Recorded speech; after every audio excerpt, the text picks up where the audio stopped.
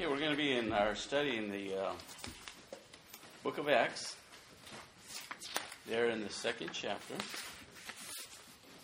As you're turning, by the way, Jeremy didn't make a mistake earlier. He's just jumping ahead. He want to get to some of the meat of the word. He's been reading that, no doubt. I hope you also have been reading along and following along. We gave you that little outline.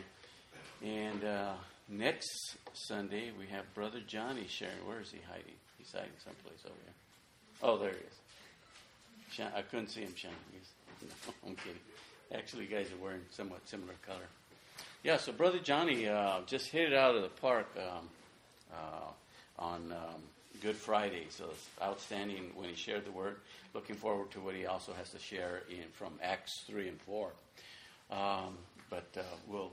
And we want to give him that opportunity to share before he goes off to minister as a pastor himself. All right. Praise the Lord. If you're there with me in Acts chapter 2, we'll take up the reading very quickly. It says, when the day of Pentecost came, they were all together in one place, and suddenly a sound like a blowing of a violent wind came from heaven and filled the whole house where they were sitting. And they saw what seemed to be like tongues of fire that separated and came to rest on each of them. And it says they were filled with the Holy Spirit and began to speak in other tongues as the Spirit enabled them. Now, we've read more than a mouthful already. I want to read just a little bit more and then stop and pray and ask for the Holy Spirit to give us understanding. Verse 5 says, Now they were staying in Jerusalem, God-fearing Jews from every nation under heaven. And when they heard this sound, a crowd came together in bewilderment, because each of them heard them speaking in his own language. Now, utterly amazed, it says, they asked, Are not all these men who are speaking Galileans?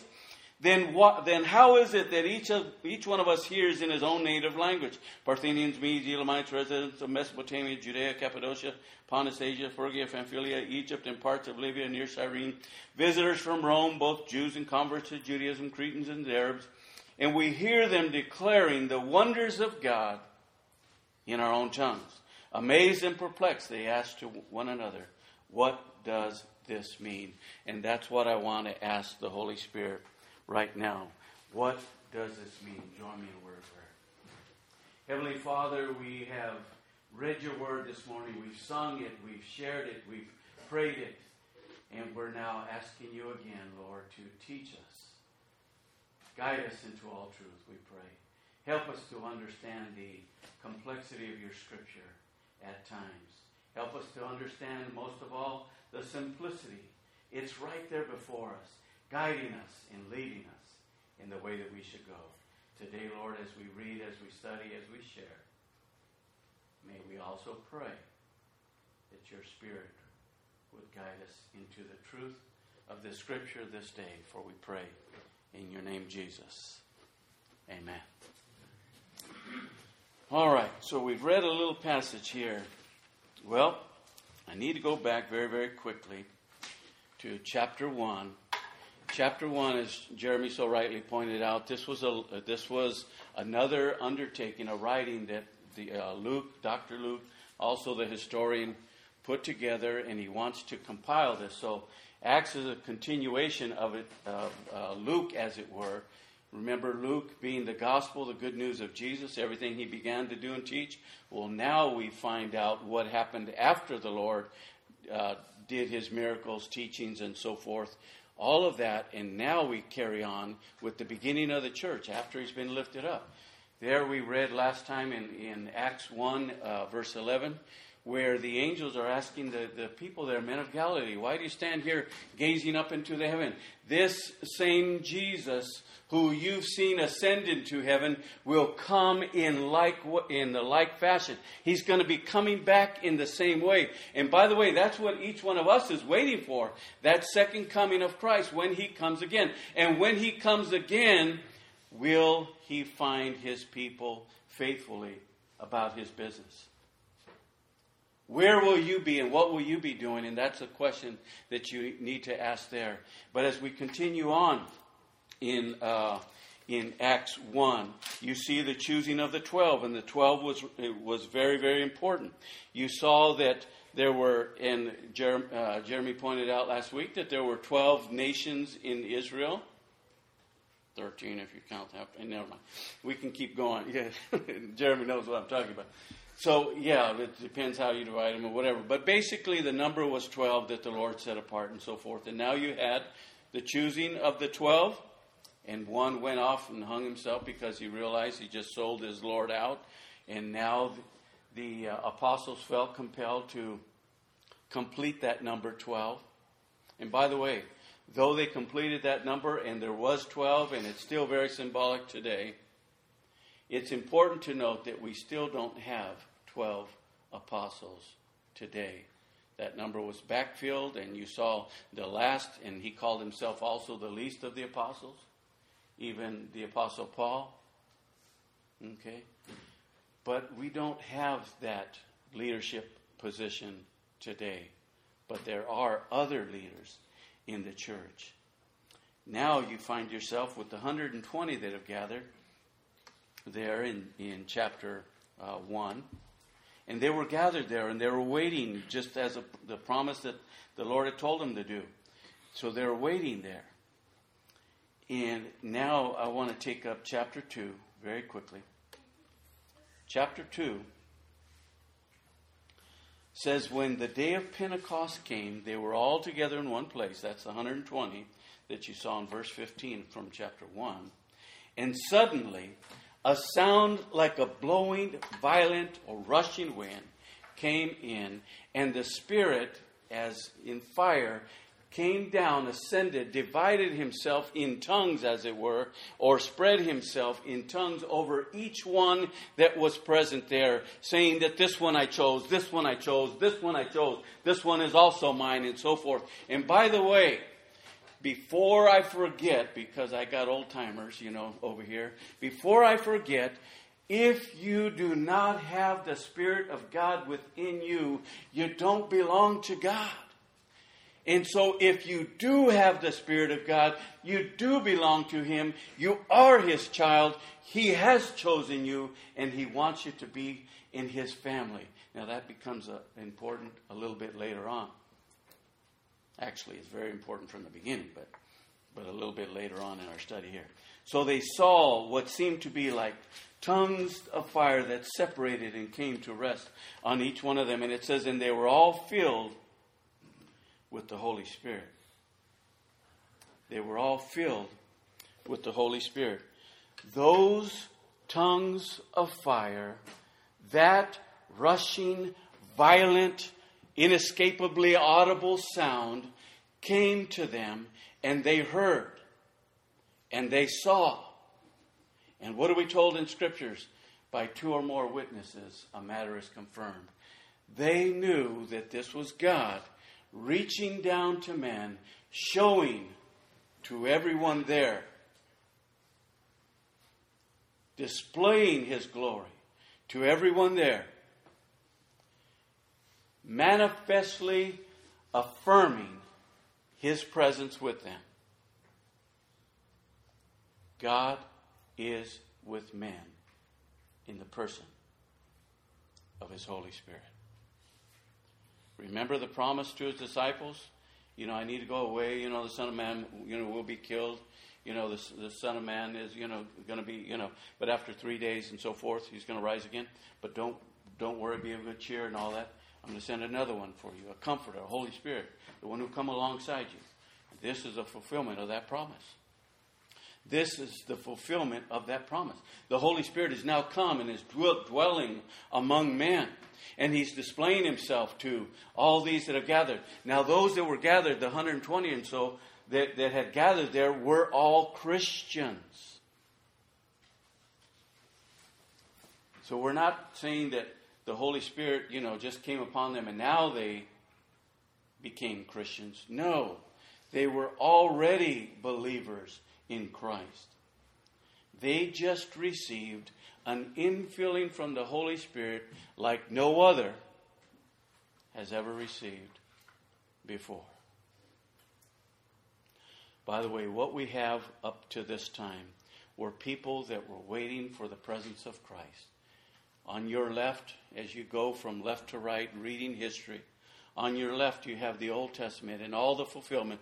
Those that prophesied, those that did wonders and signs in God's name, those that were the judges of Israel came, and they were all pointing to whom? To Christ. To Christ. To the cross.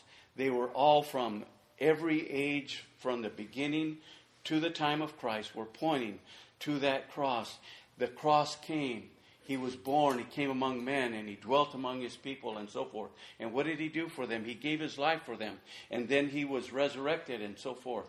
That whole story. Now you have every one of us who are on the other side, and we're looking back. Right in the middle is the cross, the crucible of Christianity, the crux, if you will, the matter of fact. He came and he dwelt among his own.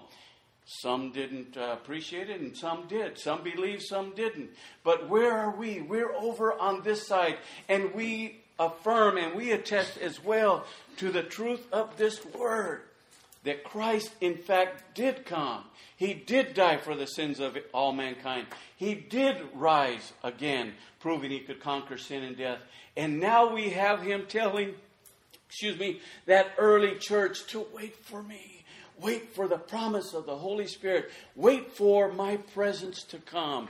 And there they were for that week, waiting, watching, and praying. And the Lord came. The Lord came in the person of his Holy Spirit, and he dwelt among men. And beautiful was that dwelling. All right. I'm looking out here. I don't see any tongues of fire on anybody else, I've heard a commercial where your hair's on fire, The guy doesn't get alarmed. Some of you don't follow commercials like I do, but anyway, never mind. So, and I don't hear any big wind right now. By the way, sometimes we do hear a wind. Is that God speaking to us? Maybe yes, maybe no. But take every opportunity as you see things and as you hear things, especially if they're hearing and saying the same thing. Okay?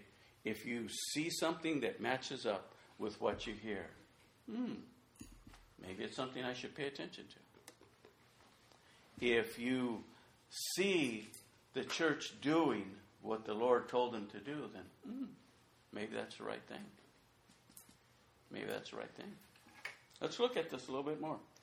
So they were all filled with the Holy Spirit, it says, and they began to speak in other tongues. Well, what was the purpose of the tongues? Well, look at this. What did you have in Jerusalem at this particular time? You had everybody that had come to celebrate what? The Feast of the Passover. So they had come to celebrate, and they came from all these different nations and so forth. And not everybody spoke the same language. Somebody, some of them might have forgotten their, Aramaic. Maybe they've been in the diaspora for a long time. They've spread out and they've, gone to these other countries and just been thoroughly inbred in that particular native tongue for those areas. Some, by the way, want to explain this away and say that there were, just kind of how we sometimes divided Jews and Gentiles. And okay, yeah, they either spoke Aramaic or they spoke another Yiddish language, or they spoke some Greek dialect. Okay. Nonetheless, it says what? What right here? They began to speak in other tongues. Was that known languages or unknown languages? I am going to deal with the issue of glossolalia very, very minutely. I'm going to gloss over it, if you will. Okay? I am not a believer that we need to necessarily spend a lot of time in speaking in unknown languages. What was the purpose again? Going back to Jerusalem, with all these people that had come in from all these countries to be there. What would be the purpose for languages to be spoken, for everyone to be able to hear in their own tongue, or for languages to be spoken that they would understand? By the way, when the Bible was written, it was written in the language of the people. In the Old Testament, you have, what do you have?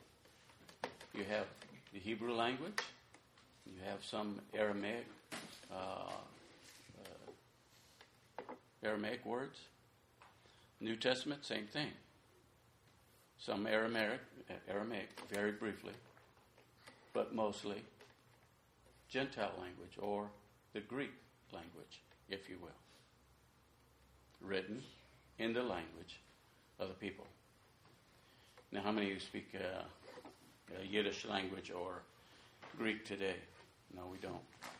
And so what do? We speak English, and so we want an English Bible too, right?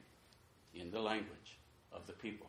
God, in every nation and in everywhere around the world, wants to speak to people in their language, right where they are. Now, you remember there was a Tower of Babel when everybody tried to go up to heaven. They were all, at that time, speaking the same language, and they tried to make their way up to heaven, right? What did God say? Boom, see ya. It's not you by your effort. It's me by what I've done. So, boom, he, tears down that tower, and all the people are spread. And what happens after that? They started speaking to one another, but they didn't understand each other. Why?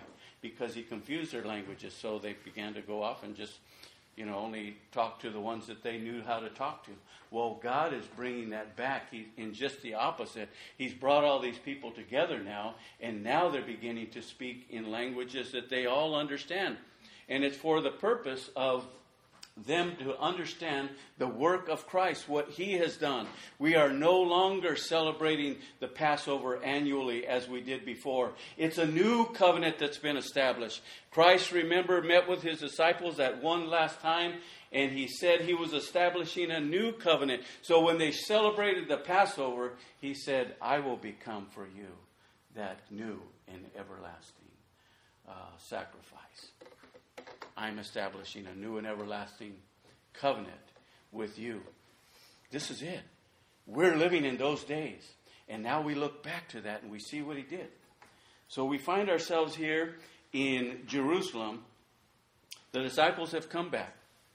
They've been ministered to. They've been waiting. They've been watching. They've been praying. And now the Holy Spirit comes to them. And all of them, it says, were filled with the Holy Spirit. And they began to speak in other tongues as the Spirit enabled them. It's not as they got conjured up. It's not as they began to foment themselves. It's not as, ooh, I'm filled with it's none of that stuff. It's not a tent meeting Friday night and everybody's going to get saved. It's woo, none of that. It's not a show, folks. It's not a clown. There's no performer. There's no court gesture when it comes to the Holy Spirit. The Holy Spirit does as He wills. He is our sovereign God. He chooses to give these blessings as He willed. And on that particular time, when the Lord had already told His people to wait there, wait for the promise of the Spirit. And when they waited and they watched and they prayed for it, the Lord fulfilled His promise, and He gave that to them. We find ourselves in this introductory part where the Holy Spirit comes at Pentecost. Some of you like to keep notes, so call that point 1. The Holy Spirit comes at Pentecost. All of them were filled with the Holy Spirit, and they began to speak in other tongues as the Holy Spirit enabled them. Now, as we look at the passage that we also read a little bit earlier, there were staying in Jerusalem. Who was there? God-fearing Jews from all these different nations. God-fearing Jews who had come to celebrate the Passover. They were all there. They were gathered there. These God-fearing Jews from all these other nations, all these other areas. And they came, and we already went through that list. And if you saw that there, it says, all from every nation under heaven. And when they heard a sound, the crowd came together in bewilderment because each one of them heard them speaking in his own language. Now some, as I deal with this issue of glossolalia, say, well, the miracle was in the hearing. God touched everybody's ears and they all heard their language in their own hearing. Well, how is it that it says that they were all speaking in other languages or other tongues?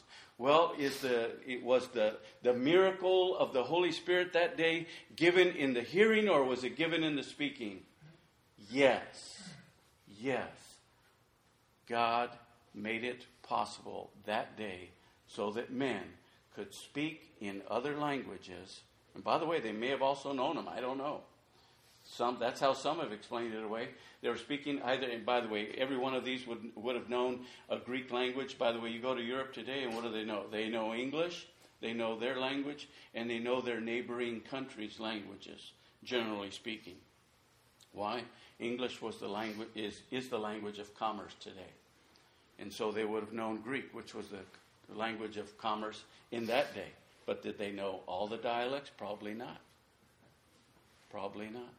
But if they did, maybe that helps explain it. And some people, don't want to believe in miracles or don't want to say that there is such a thing as speaking in tongues. Don't want to abide by that.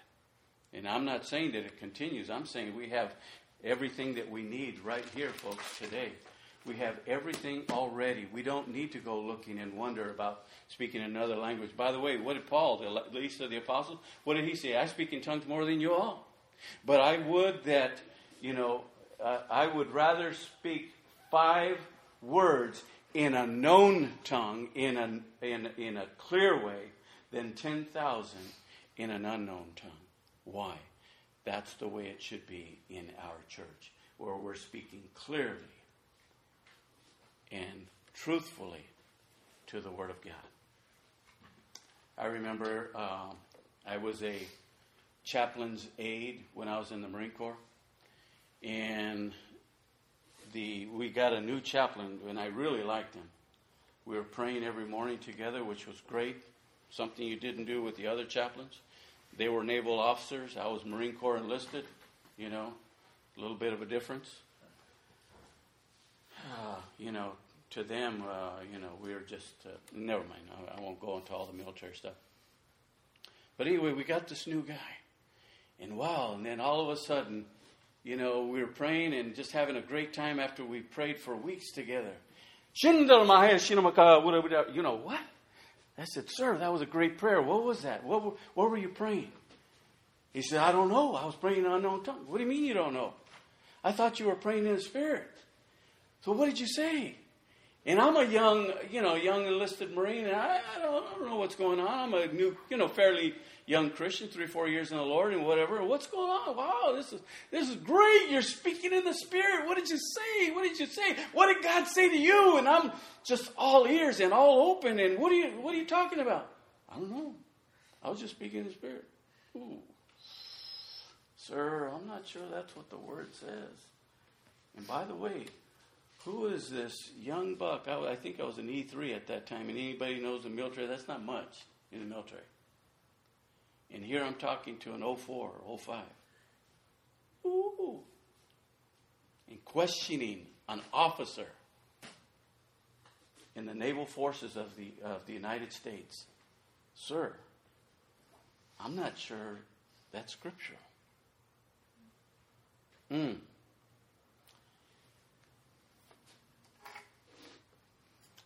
Food for thought. Food for thought. What did Paul say there in 1 Corinthians? Let's be clear about what we say so that things are done orderly in the church. So you have all these God-fearing Jews from every nation under heaven, but they heard this sound. They're all utterly, bewildered and so forth. Each of them speaking his own language. They're utterly amazed, and they started asking, are not all these Galileans that are there? Are not all these Galileans? Then how is it that each one of us hears in his own native tongue? Parthians, Medes, Elamites, residents of Mesopotamia, Judea, Cappadocia, Pontus, Asia, Phrygia, Pamphylia, Egypt, and parts of Libya near Cyrene. Visitors from Rome, both Jews and converts to Judaism, Cretans and Arabs. So what do you have? 1820? Somewhere's in there. So, and we hear them declaring the wonders of God in our own tongues, and amazed and perplexed, they ask one another, what does this mean? Folks, I would suggest to you that what this means is that by all means possible, with the Spirit of God's help, with Him giving them direction and ability, God was getting His word out to these people from all these different regions. There is no greater purpose. If you can pray in the Spirit and you feel good for yourself, oh, great, okay. How does that edify? How does that build up the body? How does that help the church?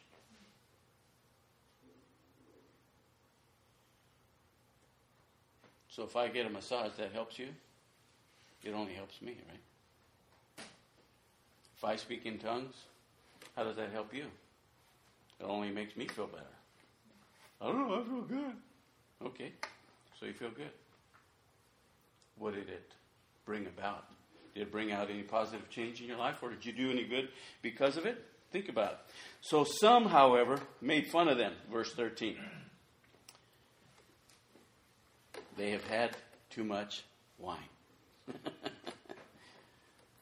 Yeah, they were stupefying, right? Right. So you have the Holy Spirit coming to Pentecost. And what did he do? I would suggest that he led the people to be able to share the Word of God in a language maybe they hadn't studied, maybe they had studied before. They spoke in other languages, other tongues, so that people could hear the Word of God, and so that they thereby might also grow. Okay? Second area would be Peter addresses the crowd. There's about 3 different areas in there that I want to share. The third would be that the Lord grows his church a little bit later. And then the last one, if you're copying down points, the believers have fellowship. So here we are, Peter addressing the church. He'd just been accused of having too much wine. Some people there were hearing, some people were amazed, some people were astonished. Some were also hearing the word and just kind of perplexed maybe, but still kind of wondering. And others were mocking, making fun. But Peter stands up with the 11. He raised his voice and he addressed the crowd. Fellow Jews and all who live in Jerusalem, let me explain this to you. Listen carefully to what I say. These men are not drunk as you suppose. It's only 9 a.m. No, this is only what was spoken by the prophet Joel. And now you have the fulfillment of the Old Testament scriptures. It says in the last days, God says, I will pour out my Spirit on all people. Your sons and daughters will prophesy. Your young men will see visions. Your old men will dream dreams. Even my servants, both men and women, I will pour out my Spirit in those days, and they will prophesy. I will show wonders in the heaven above and signs on the earth below, and blood and fire and billow of smoke. And the sun will be turned to darkness and the moon to blood before the great and glorious day of the Lord. And everyone who calls on the name of the Lord, what does it say? Will be saved. Wow. Wow. You know, Peter might have backed down from a little girl just a little while before this. But man, is he ever stepping up to the plate now. You have all these people that are gathered, and, you know, now he's being mocked by religious leaders, and other people were saying that, oh, you guys are all just drunk and so forth. Woo. And he stands up and he holds his place. These men are not drunk as you suppose, but they're filled with the Spirit. And he shares with them. He shares with them the Old Testament scripture. And today it's fulfilled in your hearing. Peter's ministry has begun. Peter's ministry has begun. By the way, have you heard the expression, there's more than one way to skin a cat? And by the way, I'm not suggesting you do that, okay? I'm just saying, you know, more way. Just the proverb has to do with there's more than one way to get it done, okay? All right. So Brother Jeremy divided the book of Acts into 3 areas last week, talking about the whole book. If you look at it another way, the book of Acts can be divided into 2 ways: Peter's ministry and Paul's ministry. All the way up to chapter 13, you have Peter's ministry, and then Paul's ministry takes over. But any way you divide it, any way you divide the book of Acts, as long as you're reading it. Remember? And we've had our little issues with, which version is better, whatever. The Red Bible. Remember the one you read? Okay, so anything that gets us in the Word. Okay? If you're listening to Dr. Charles Stanley or Dr. David Hawking or, John MacArthur, I don't care. Great. But is it getting you in the Word of God? Okay? You don't have a famous preacher standing before you today, but you do have a faithful servant sometimes that actually believes the Word, studies it, and wants to share it with you. Okay? And hopefully that's what we have with everyone who takes this particular position. So you have Peter addressing the crowd. In that first part there, A if you want to, or point 1 or whatever, the Old Testament is fulfilled. There you have in Joel 2:28 and so forth.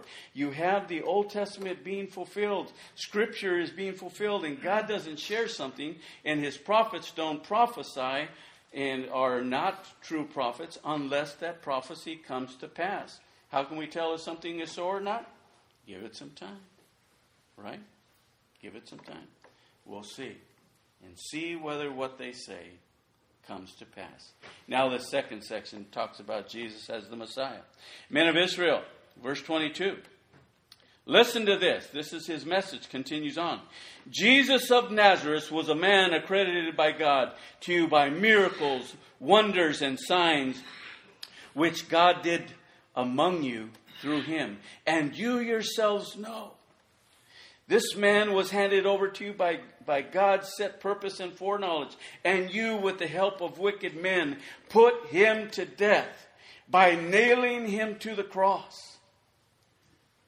By the way, he did not read the book, How to Win Friends and Influence People. Whew. Folks, sometimes when we share the truth in love. And we try to be merciful, but you also let the chips fall where they may.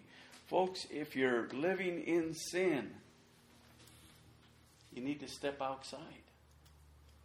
Get it right. And come back. Tough discipline. But that's what God calls for. Same time I share this, I'm thinking of a man and his wife. This guy's got a ton of years on the department. 34 years of marriage. And now his wife is crying, Rick, pray for me. Pray for me. He's not listening. Pray for me. His mother's dying. He's not even visiting her. Some young hottie, I don't even know. I know her name, but I don't know who she is. Like, wow. What are you giving up? Yeah, I know. But I still miss you guys, You do. You're showing it in a funny way. You left the house and you're staying with her, I guess, or whatever you're doing. But those kinds of things happen. So when something like that happens, by the way, that's not in our church. That's in the City of Angels. Okay? If something like that is happening in the church, should we address it or not? Or just, I just hope it'll get better. It doesn't get better, folks, unless we're praying for it and we do something about it. So I'd ask you to pray for David and Irene. Appreciate that. So men of Israel, listen to this. This Jesus was a man accredited by God to you by signs, wonders, miracles, the whole 9 yards. You know that God has placed him there and so forth. But wicked men, of which some of you are wicked. That's what Peter was saying. I'm not calling you wicked. And they put him to death by nailing him to a cross. But God raised him up, verse 24, from the dead, freeing him from the agony of death because it was impossible for death to keep hold of him. Just like David said, verse 25, I saw the Lord always before me because he is at the right hand. And I will not be shaken. Therefore my heart is glad and my tongue rejoices. My body will always live in hope because you will not abandon me to the grave, nor let your Holy One see decay. You have made known to me the paths of life, and you will fill me with joy in your presence. Wow. Brothers, I can tell you confidently, he says, that the patriarch David died and was buried, and his tomb is here to this day. But he is a prophet and knew that God had promised him an oath that he would place one of his descendants on his throne. And seeing what was ahead, this is David now, and seeing what was ahead, verse 31, he spoke of the resurrection of Christ, that he was not abandoned to the grave, nor did he see decay. God has raised him up, this Jesus, to life. And we are all witnesses of that fact. Exalted to the right hand of God, he has received from the Father the promised Holy Spirit and has poured out what you now see and hear. For David did not ascend to heaven, and yet he said, the Lord said to my Lord, sit at my right hand until I make your enemies a footstool for your feet. Wow, look at the message that he shared. Jesus is the Messiah, folks. Jesus is the Messiah. Men of Israel, he says in this second section under his message, under his sermon, men of Israel, listen to this. Jesus of Nazareth was accredited by God and so forth. You saw what happened to him, how God raised him up, even though evil men put him to death. And then you saw the prophecy of David, how he prophesied from of old. And Peter goes on to say, brothers, I tell you confidently that this patriarch David died and was buried. But before he was, what did he do? He prophesied about Christ coming. He prophesied about the one that would take his place on an everlasting throne. That he would be king forever. Who are we talking about, folks? Shouldn't be any question here. We're talking about the Lord Jesus Christ. And seeing what was ahead, he spoke of the resurrection of Christ, that he was abandoned to the grave, but his body didn't see decay, and we know that Jesus was resurrected. And Peter says here that we've also been witnesses to this fact.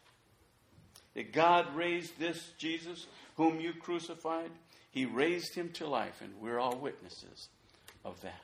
Wow. And he continues on. Look here.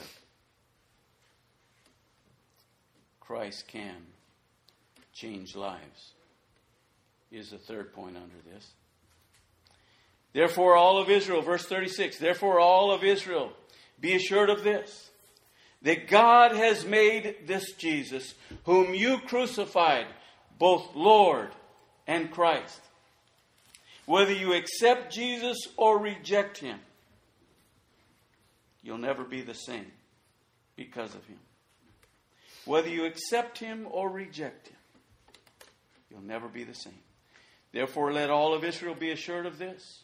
Remember who's Peter preaching to? He's preaching to some people who believe, some people who are perplexed, some who are bewildered, some who were amazed, but also some who mocked them and said they were just drunk.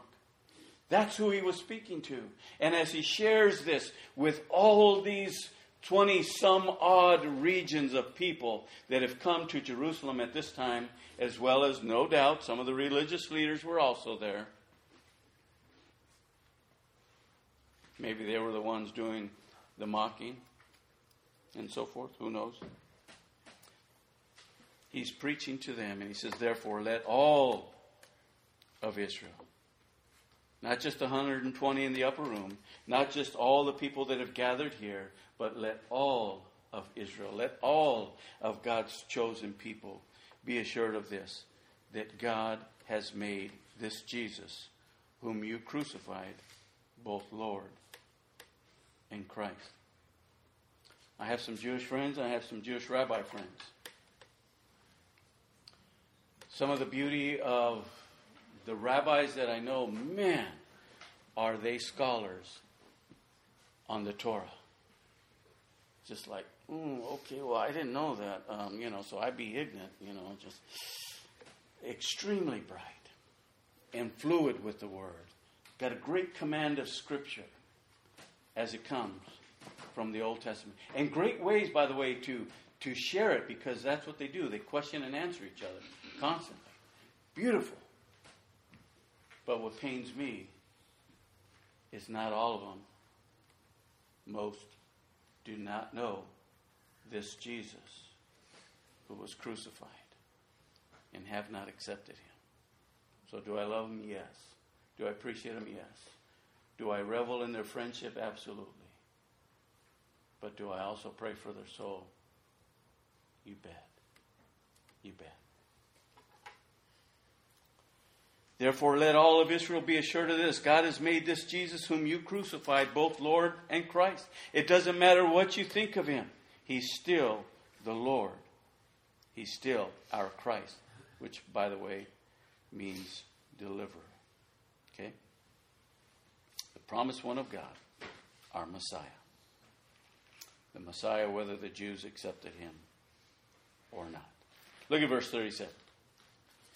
When the people heard this, they were cut to their heart, and they said to Peter and the other apostles, "Brothers, what shall we do?" And this brings us to the point of our decision today. Brothers, what should we do? But Peter replies, and here's kind of the next big section. The Lord grows his church. Peter replies, and by the way, you cannot grow unless you get rid of those bad things, right? You have to cut off the dead parts in order for the rest of the plant to grow. So Peter replies, verse 39, "Repent and be baptized, every one of you, in the name of Jesus Christ, for the forgiveness of your sin, and you will receive the gift of the Holy Spirit." That first part is real hard. That repent. How do you repent? Repent and be baptized.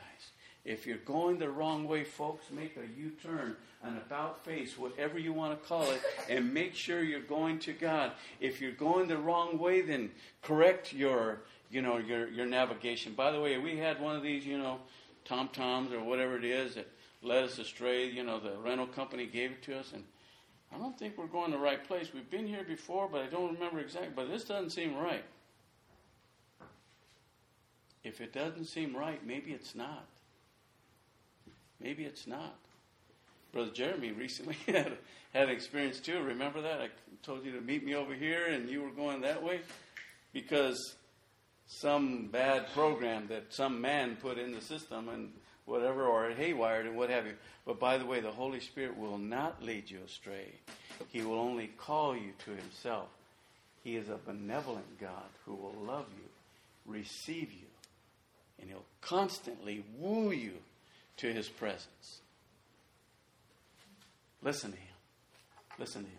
Repent and be baptized, every one of you, in the name of Jesus Christ for the forgiveness of your sins. Folks, let it go. It's not worth it. Follow the Lord. And it says, and you will receive the Holy Spirit. Wow. Everyone that calls upon the name of the Lord will be saved. Amen. Verse 39. And the promise is for you and your children, for all who are far off, and for all who call. Whom the Lord our God will call. So who's this promise for, folks? Is it just for you? Is it just for me and my wife? Our 2 kids, us 4 and no more? There used to be a saying in the olden days. Me, my wife, our 2 kids, us 4 and no more. Wow. I'm sorry. But it's for everybody. For everybody.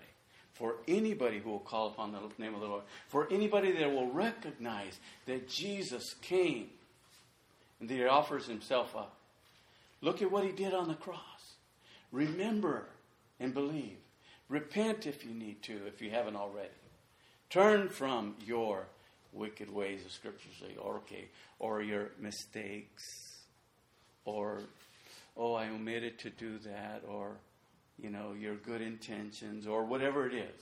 The Bible just simply calls it sin, or missing the mark that God called you to. Whatever we call it, if you say, I had a lapse in judgment, or call it what you will. Call it what you will. You still ended up dirty. And you need to get washed up. That's where baptism comes in. Repent and be baptized. And you'll receive the Holy Spirit. And this promise is for who? Just you and me? No. Promises for everybody. For everybody that will call upon the name of the Lord. Why did the Holy Spirit come? And why did the Holy Spirit show himself so clearly? And why was it that everybody heard there?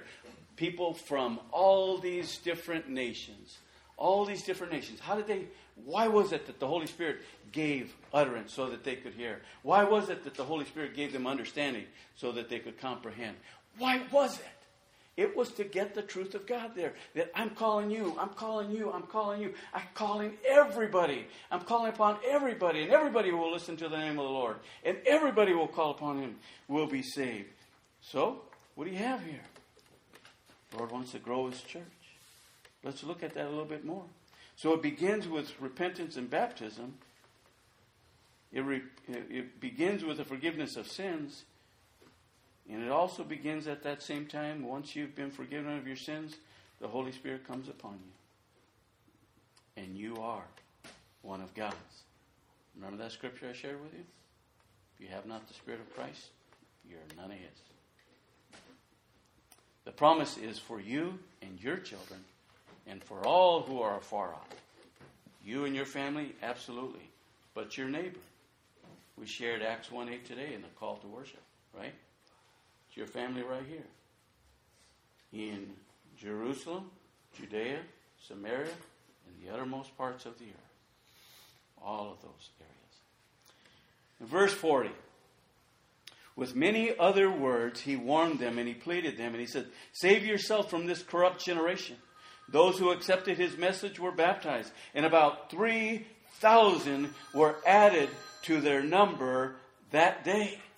About 3,000. Can you imagine an altar call with 3,000?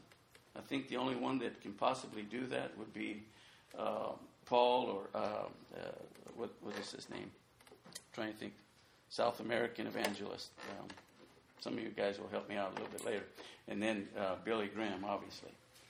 But, Jeremy or yours truly, I've got up and preached many times. I've never had 3,000 come and say, I want to accept the Lord. Never experienced that. Never experienced that. But we've never experienced the Holy Spirit coming upon like he did at the day of Pentecost. And with many other words, he warned them and he pleaded with them, save yourself from this corrupt generation. So after Peter gets through with his message that day, it says that those who accepted the message were baptized, and about 3,000 of them were added to the number of the church. And then you see their fellowship. Believers have fellowship with one another. You say, or you talk to some people and they say, well, is it really that important that I go to church? Absolutely. And I think that passage was shared not too long ago. Hebrews, 10:25? Forsake not the assembling of yourselves together, as is the habit of some, but all the more draw near. Okay? To stimulate one another to love and to good deeds. Okay? So that's what we're supposed to do. So it says that they devoted themselves. Here we have the fellowship of the believers. They devoted themselves to the apostles' teaching. All those who were being saved, the 120, the 3,000. And by the way, the 3,000, you might say, well, just kind of looking at that number, basically the only ones that were counted were who? The men. They have wives, right? Some of them do. Children, maybe. Okay.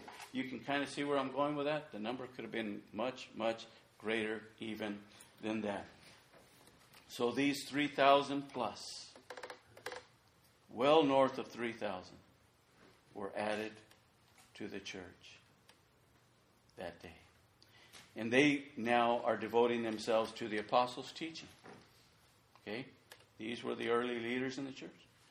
And to fellowship, to the breaking of bread, and to prayer.